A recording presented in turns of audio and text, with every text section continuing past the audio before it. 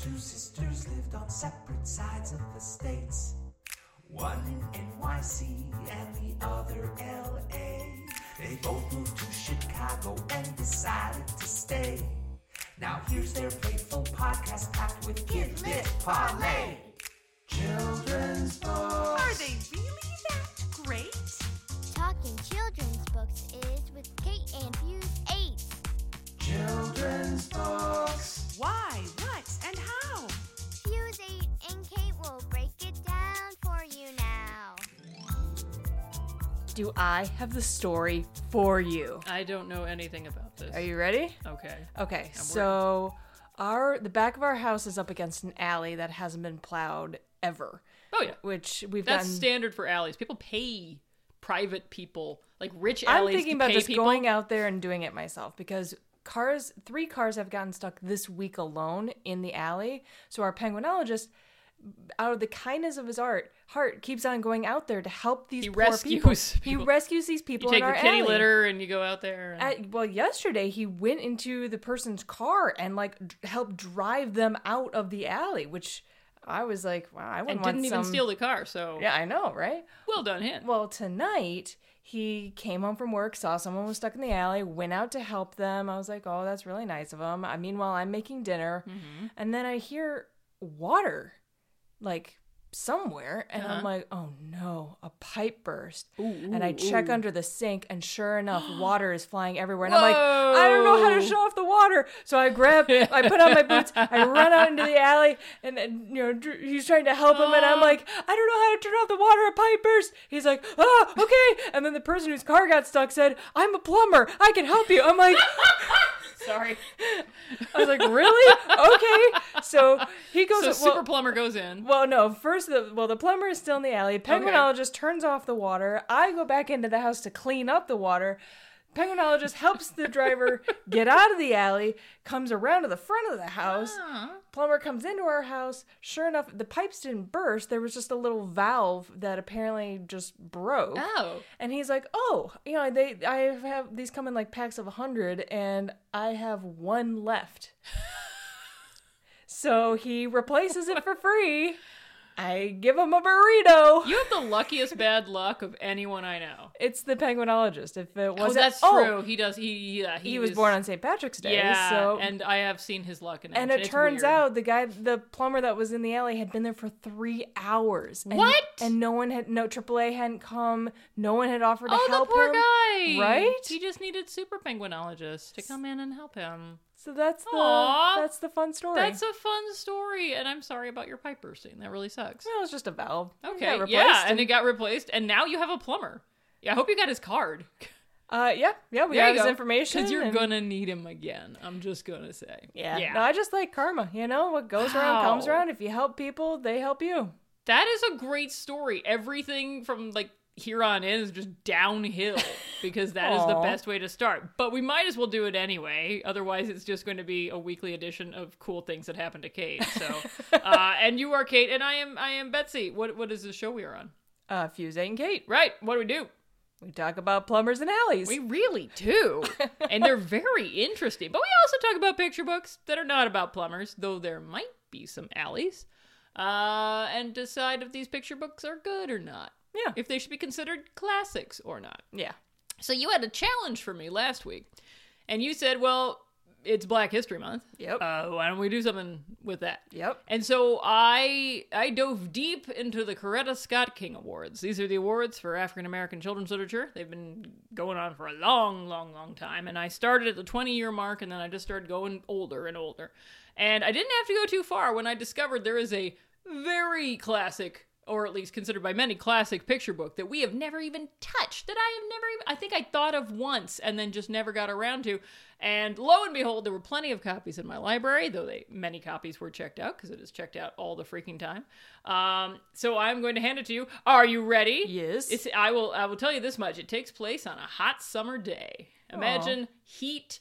Remember, it's so hot you have to sleep on your roof. That's what I'm talking about? A Buddha, Buddha, Buddha, Buddha, Buddha, Buddha, Buddha, Buddha, Buddha, Buddha, Buddha, boo! Tar Beach? Tar Beach by Faith Ringgold? Faith Ringgold. Have you ever heard the name Faith Ringgold? Nope. Not classic, just a painter. But a painter who mixes her paintings with quilts, I believe. She's been doing this for a very long time. When we had an exhibit at New York Public Library of like the history of children's books, there was a huge Faith Ringgold section in it. Partly because she does a lot of stuff with New York, and New York Public Library is keen on that sort of thing. So, go read that book. All right.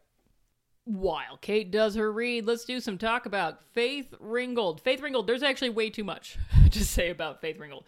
There is no good way to summarize her career, so I'm just going to highlight some of the more interesting aspects of her career. For example, when it comes to being an activist, Ringgold's been doing it since the 1970s. She knows how to stage a protest, my friends. For example, in 1968, she helped found the Ad Hoc Women's Art Committee, and they decided to protest a major modernist art exhibition at the Whitney Museum of American Art. Now, if you were to protest it today, I'm sure you'd have a very staid and silent and respectful protest in some way, but what they did was amazing. Members of the committee demanded the women artists account for 50% of the exhibitors and created a disturbance at the museum by singing, blowing whistles, chanting about their exclusion, and leaving raw eggs and sanitary napkins on the ground. Not only were women artists excluded from the show, but no zero, zip, zilch African-American artists had been represented either.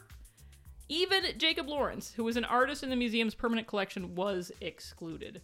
And when she protested a little later, she was arrested in November 13th, 1970. Later, she would go on to have a copyright suit against BET. That's right, the Black Entertainment Television Network had done many, many episodes of a television series called Rock, in which a poster of hers was shown many times for altogether for 26.75 seconds. She sued for copyright infringement and won. So that's who you're dealing with. The woman gets things done. Hello. Hello. You're back. I am. Did you fly back? No. No, you walked back. Well, I just walked across the hall. Oh, yeah, you weren't that far. No, Yeah. it's just in the other room. Yeah, that's okay. But look, I got you a book that has A, color, B, not 500 words per page. That's true. Yes, this is and notable. it's a story that makes sense. Yes, I haven't done that in a while, I will admit. I kind of went off track for a while. But we're back, baby. We're back. We're back. We're back. And it's interesting because the edges of this book are like a quilt. Yes. Are they photographed? Okay, so I did see this at one point and failed to write it down. But yes, I believe there are photographs. She's created a quilt, a very famous quilt, maybe her most famous quilt, called Woman on a Bridge, #1 of 5 of Tar Beach. And I believe these are the quilt pieces from that quilt. It's just interesting because the whole art in this story is, it's acrylic paint. Yeah. But then on the borders you have photographs. It's just an of interesting fabric. Yeah, it's an interesting combo Which of are the the two. same kind of color scheme. They don't clash. So definitely her colors are coming from this quilt. Right. I would say. Well, it starts off with this little girl flying in the air over and near the George Washington Bridge. My favorite New York bridge. Really? Well, because I live near it. Ah. So I could see it. But it's interesting because you flip the page and then she's in a completely different outfit. That's true. That's true. Well, if she isn't actually flying, if she's just imagining herself, then she can wear whatever outfit in every scene to scene she wants. Well, this comes up later. Okay, so, interesting. Yeah, which confuses me. But, right, so she's flying over her apartment's rooftop. She can see her parents. She can see the next door neighbors, Mr. and Mrs. Honey, and they're playing cards. And she can see her little baby brother lying on a mattress looking up in the sky, looking at her because she's flying. But he can't say nothing because he's a little baby brother and they can't talk very well at that point, yes. Right, so then she's back to her previous outfit. Oh, interesting. So she was in the outfit, then she wasn't in the outfit, now she's in the outfit. Yeah, and then later you'll see her in both. which is very confusing. Interesting. Anyway, but so she says this bridge is her most prized possession because when she was born, it says that her father said that the George Washington Bridge was the longest bridge in the world and that it opened on the day she was born. Really? I didn't know it was ever the longest bridge in the world. Yeah, so I looked it up.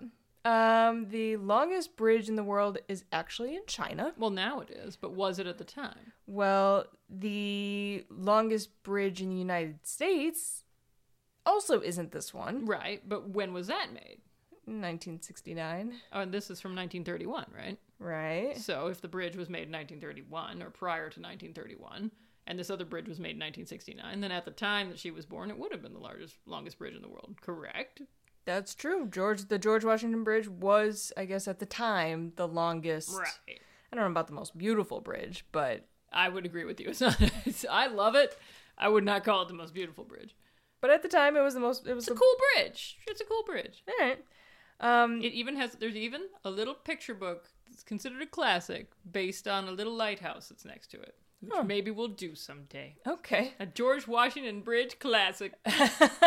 Well, her father worked on the bridge hoisting cables, and then you flip the page, and now you can see both images of her. Oh, interesting. Both the red and the yellow dress. Right. So I'm confused as to is she seeing herself in the sky as she's in the sky? I don't know. I'm very confused. I am interested. I do not know what this means. I don't understand. Ah, Anyway, so trippy.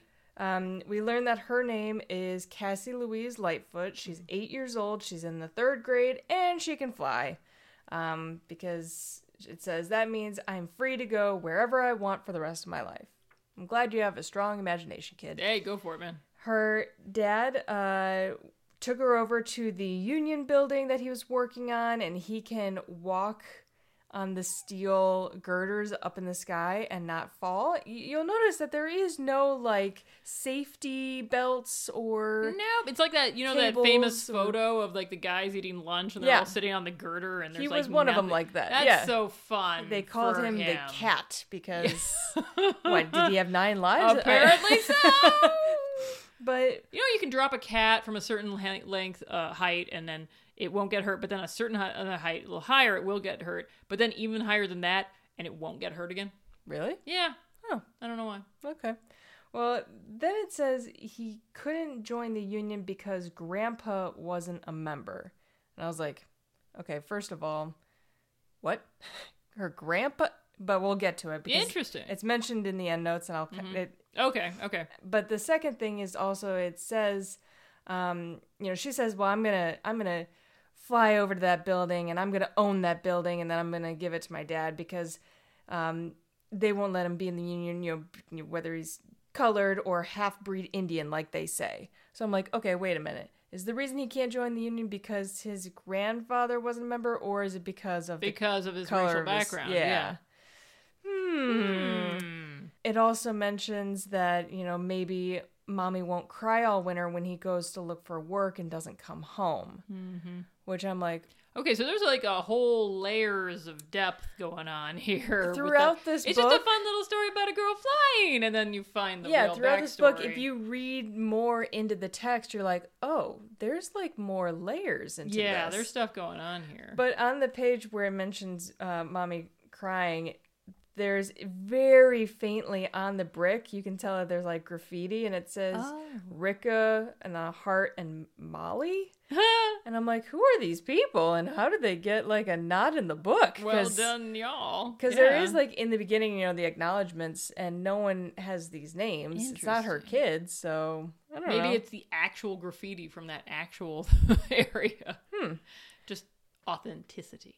Well, it's a great setup that they have with their neighbors because they, even though Mr. or Mrs. Honey can sleep in, they're always welcome to share the rooftop where they have a card table and they can play cards and share food on these hot summer nights, which I'm like, this is sweet. Like, rooftop access is the best in New York City. If you've got rooftop access, that's all you need. Well, in Chicago too, you can have it. That's true. So That's true. Yeah, really any especially big city. if like I mean, if this takes place before air conditioning right there.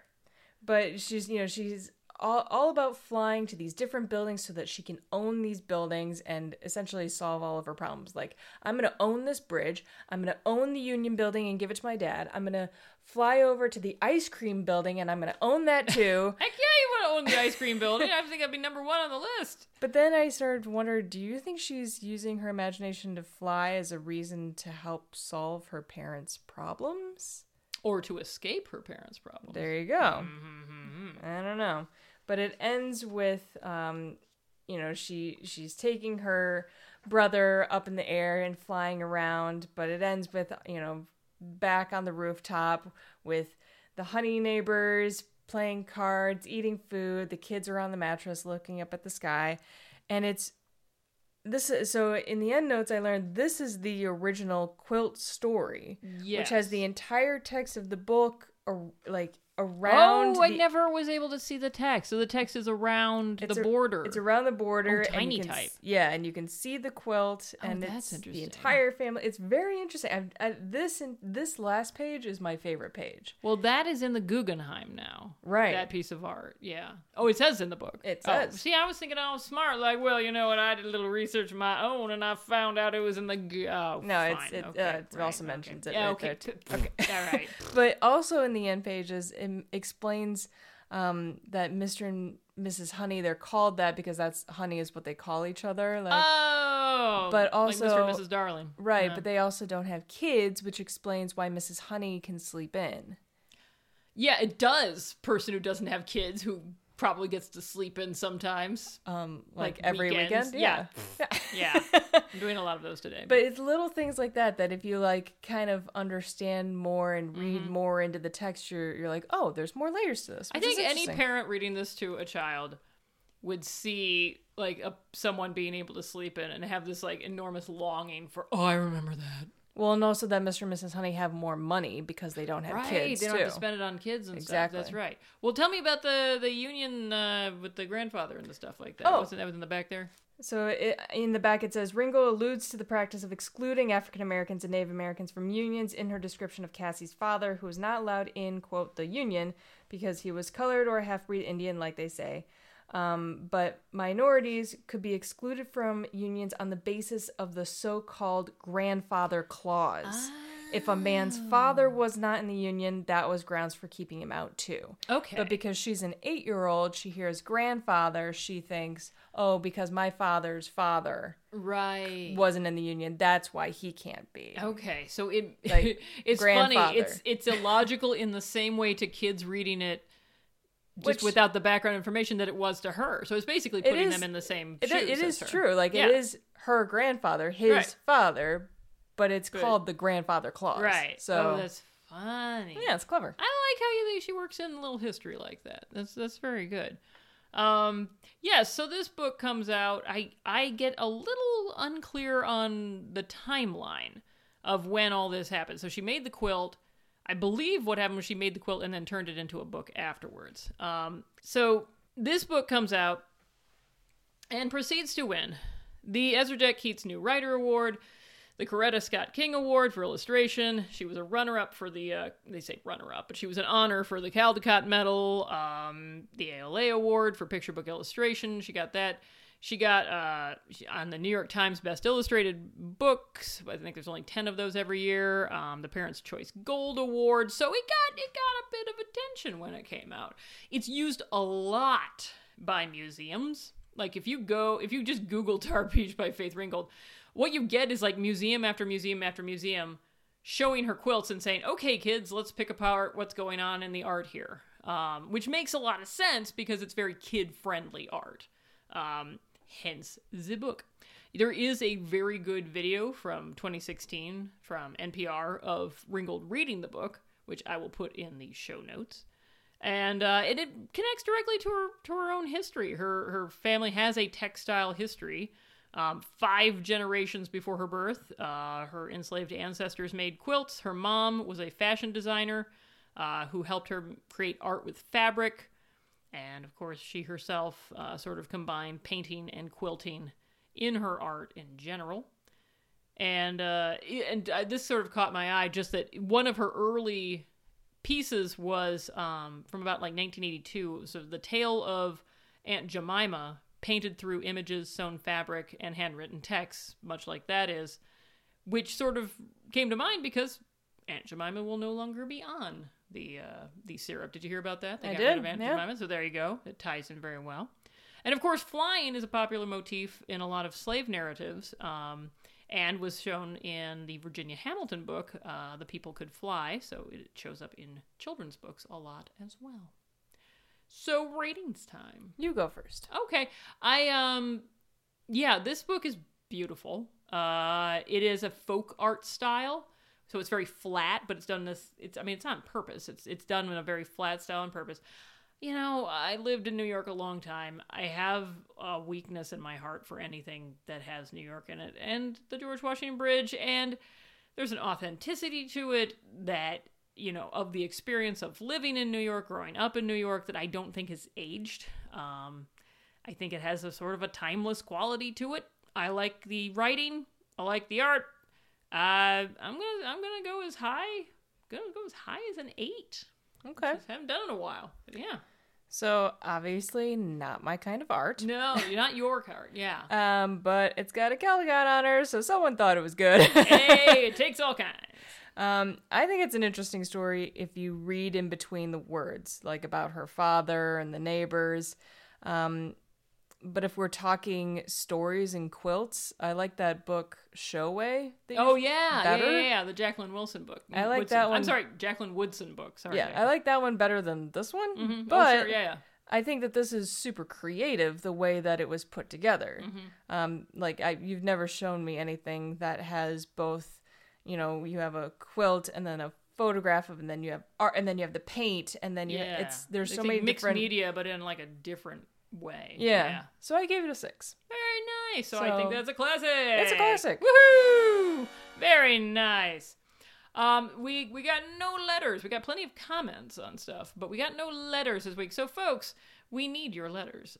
Feel free to email us at fusekate8@gmail.com to yell at us about things that we should be doing or have failed to do. It is perfectly fine. We'll take either one. Grown-up things we like. Okay, so it's kind of like on the motif of this book and family.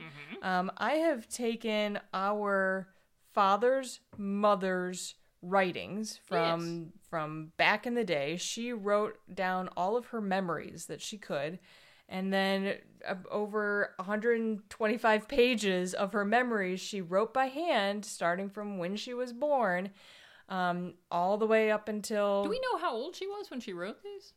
She was almost 89 years old, just a few months before her birthday. Oh, whoa. Wow. Yeah. Okay. So, and she lived well beyond that, too. No, I know she did. I was just amazed. Like, when I'm 89, I don't know if I'm going to be like, I'm going to write a bunch of... How many pages did she write? Oh, 125. 125 pages. By hand. And she wrote down all of her siblings' the years that they were born and died, who they married, their birthdays, then all their kids, then all of her grandkids, the years that they were born, if any of her grandkids got married, and then when they got married, the date they got. I mean, it's impressive, along with all these different memories of her childhood. So I took all these pages, I typed them up, and there's this website called Blurb where you can make books.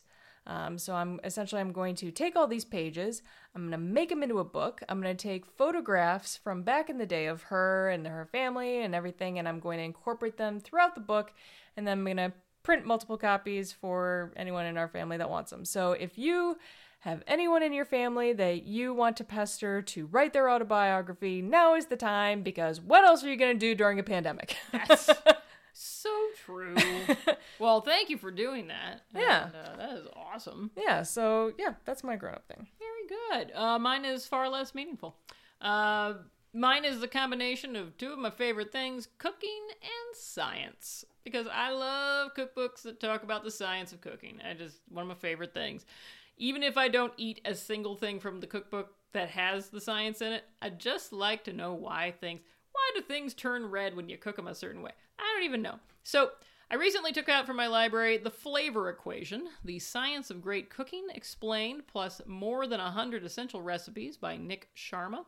This book is split into 6 different sections: emotion, sight, sound, mouthfeel, aroma, and taste. Because when people are talking about the... I'm sorry, what's the difference between mouthfeel and taste? Okay, because mouthfeel is how it's like the texture. It's like how it feels Why in your didn't mouth. he just say texture? See, it's not texture exactly, though. It's like, it is a limitation of the English language. This is not the first time I have seen mouthfeel, which I see it and I'm like, no, can't you just take a word from another language that sounds better? Literally, French would have a word for this that is better than mouthfeel. I think the Germans would have a fun word. Mouthfeel. Yeah, I know. Yeah. What's their word for butterfly? Do you know what it is?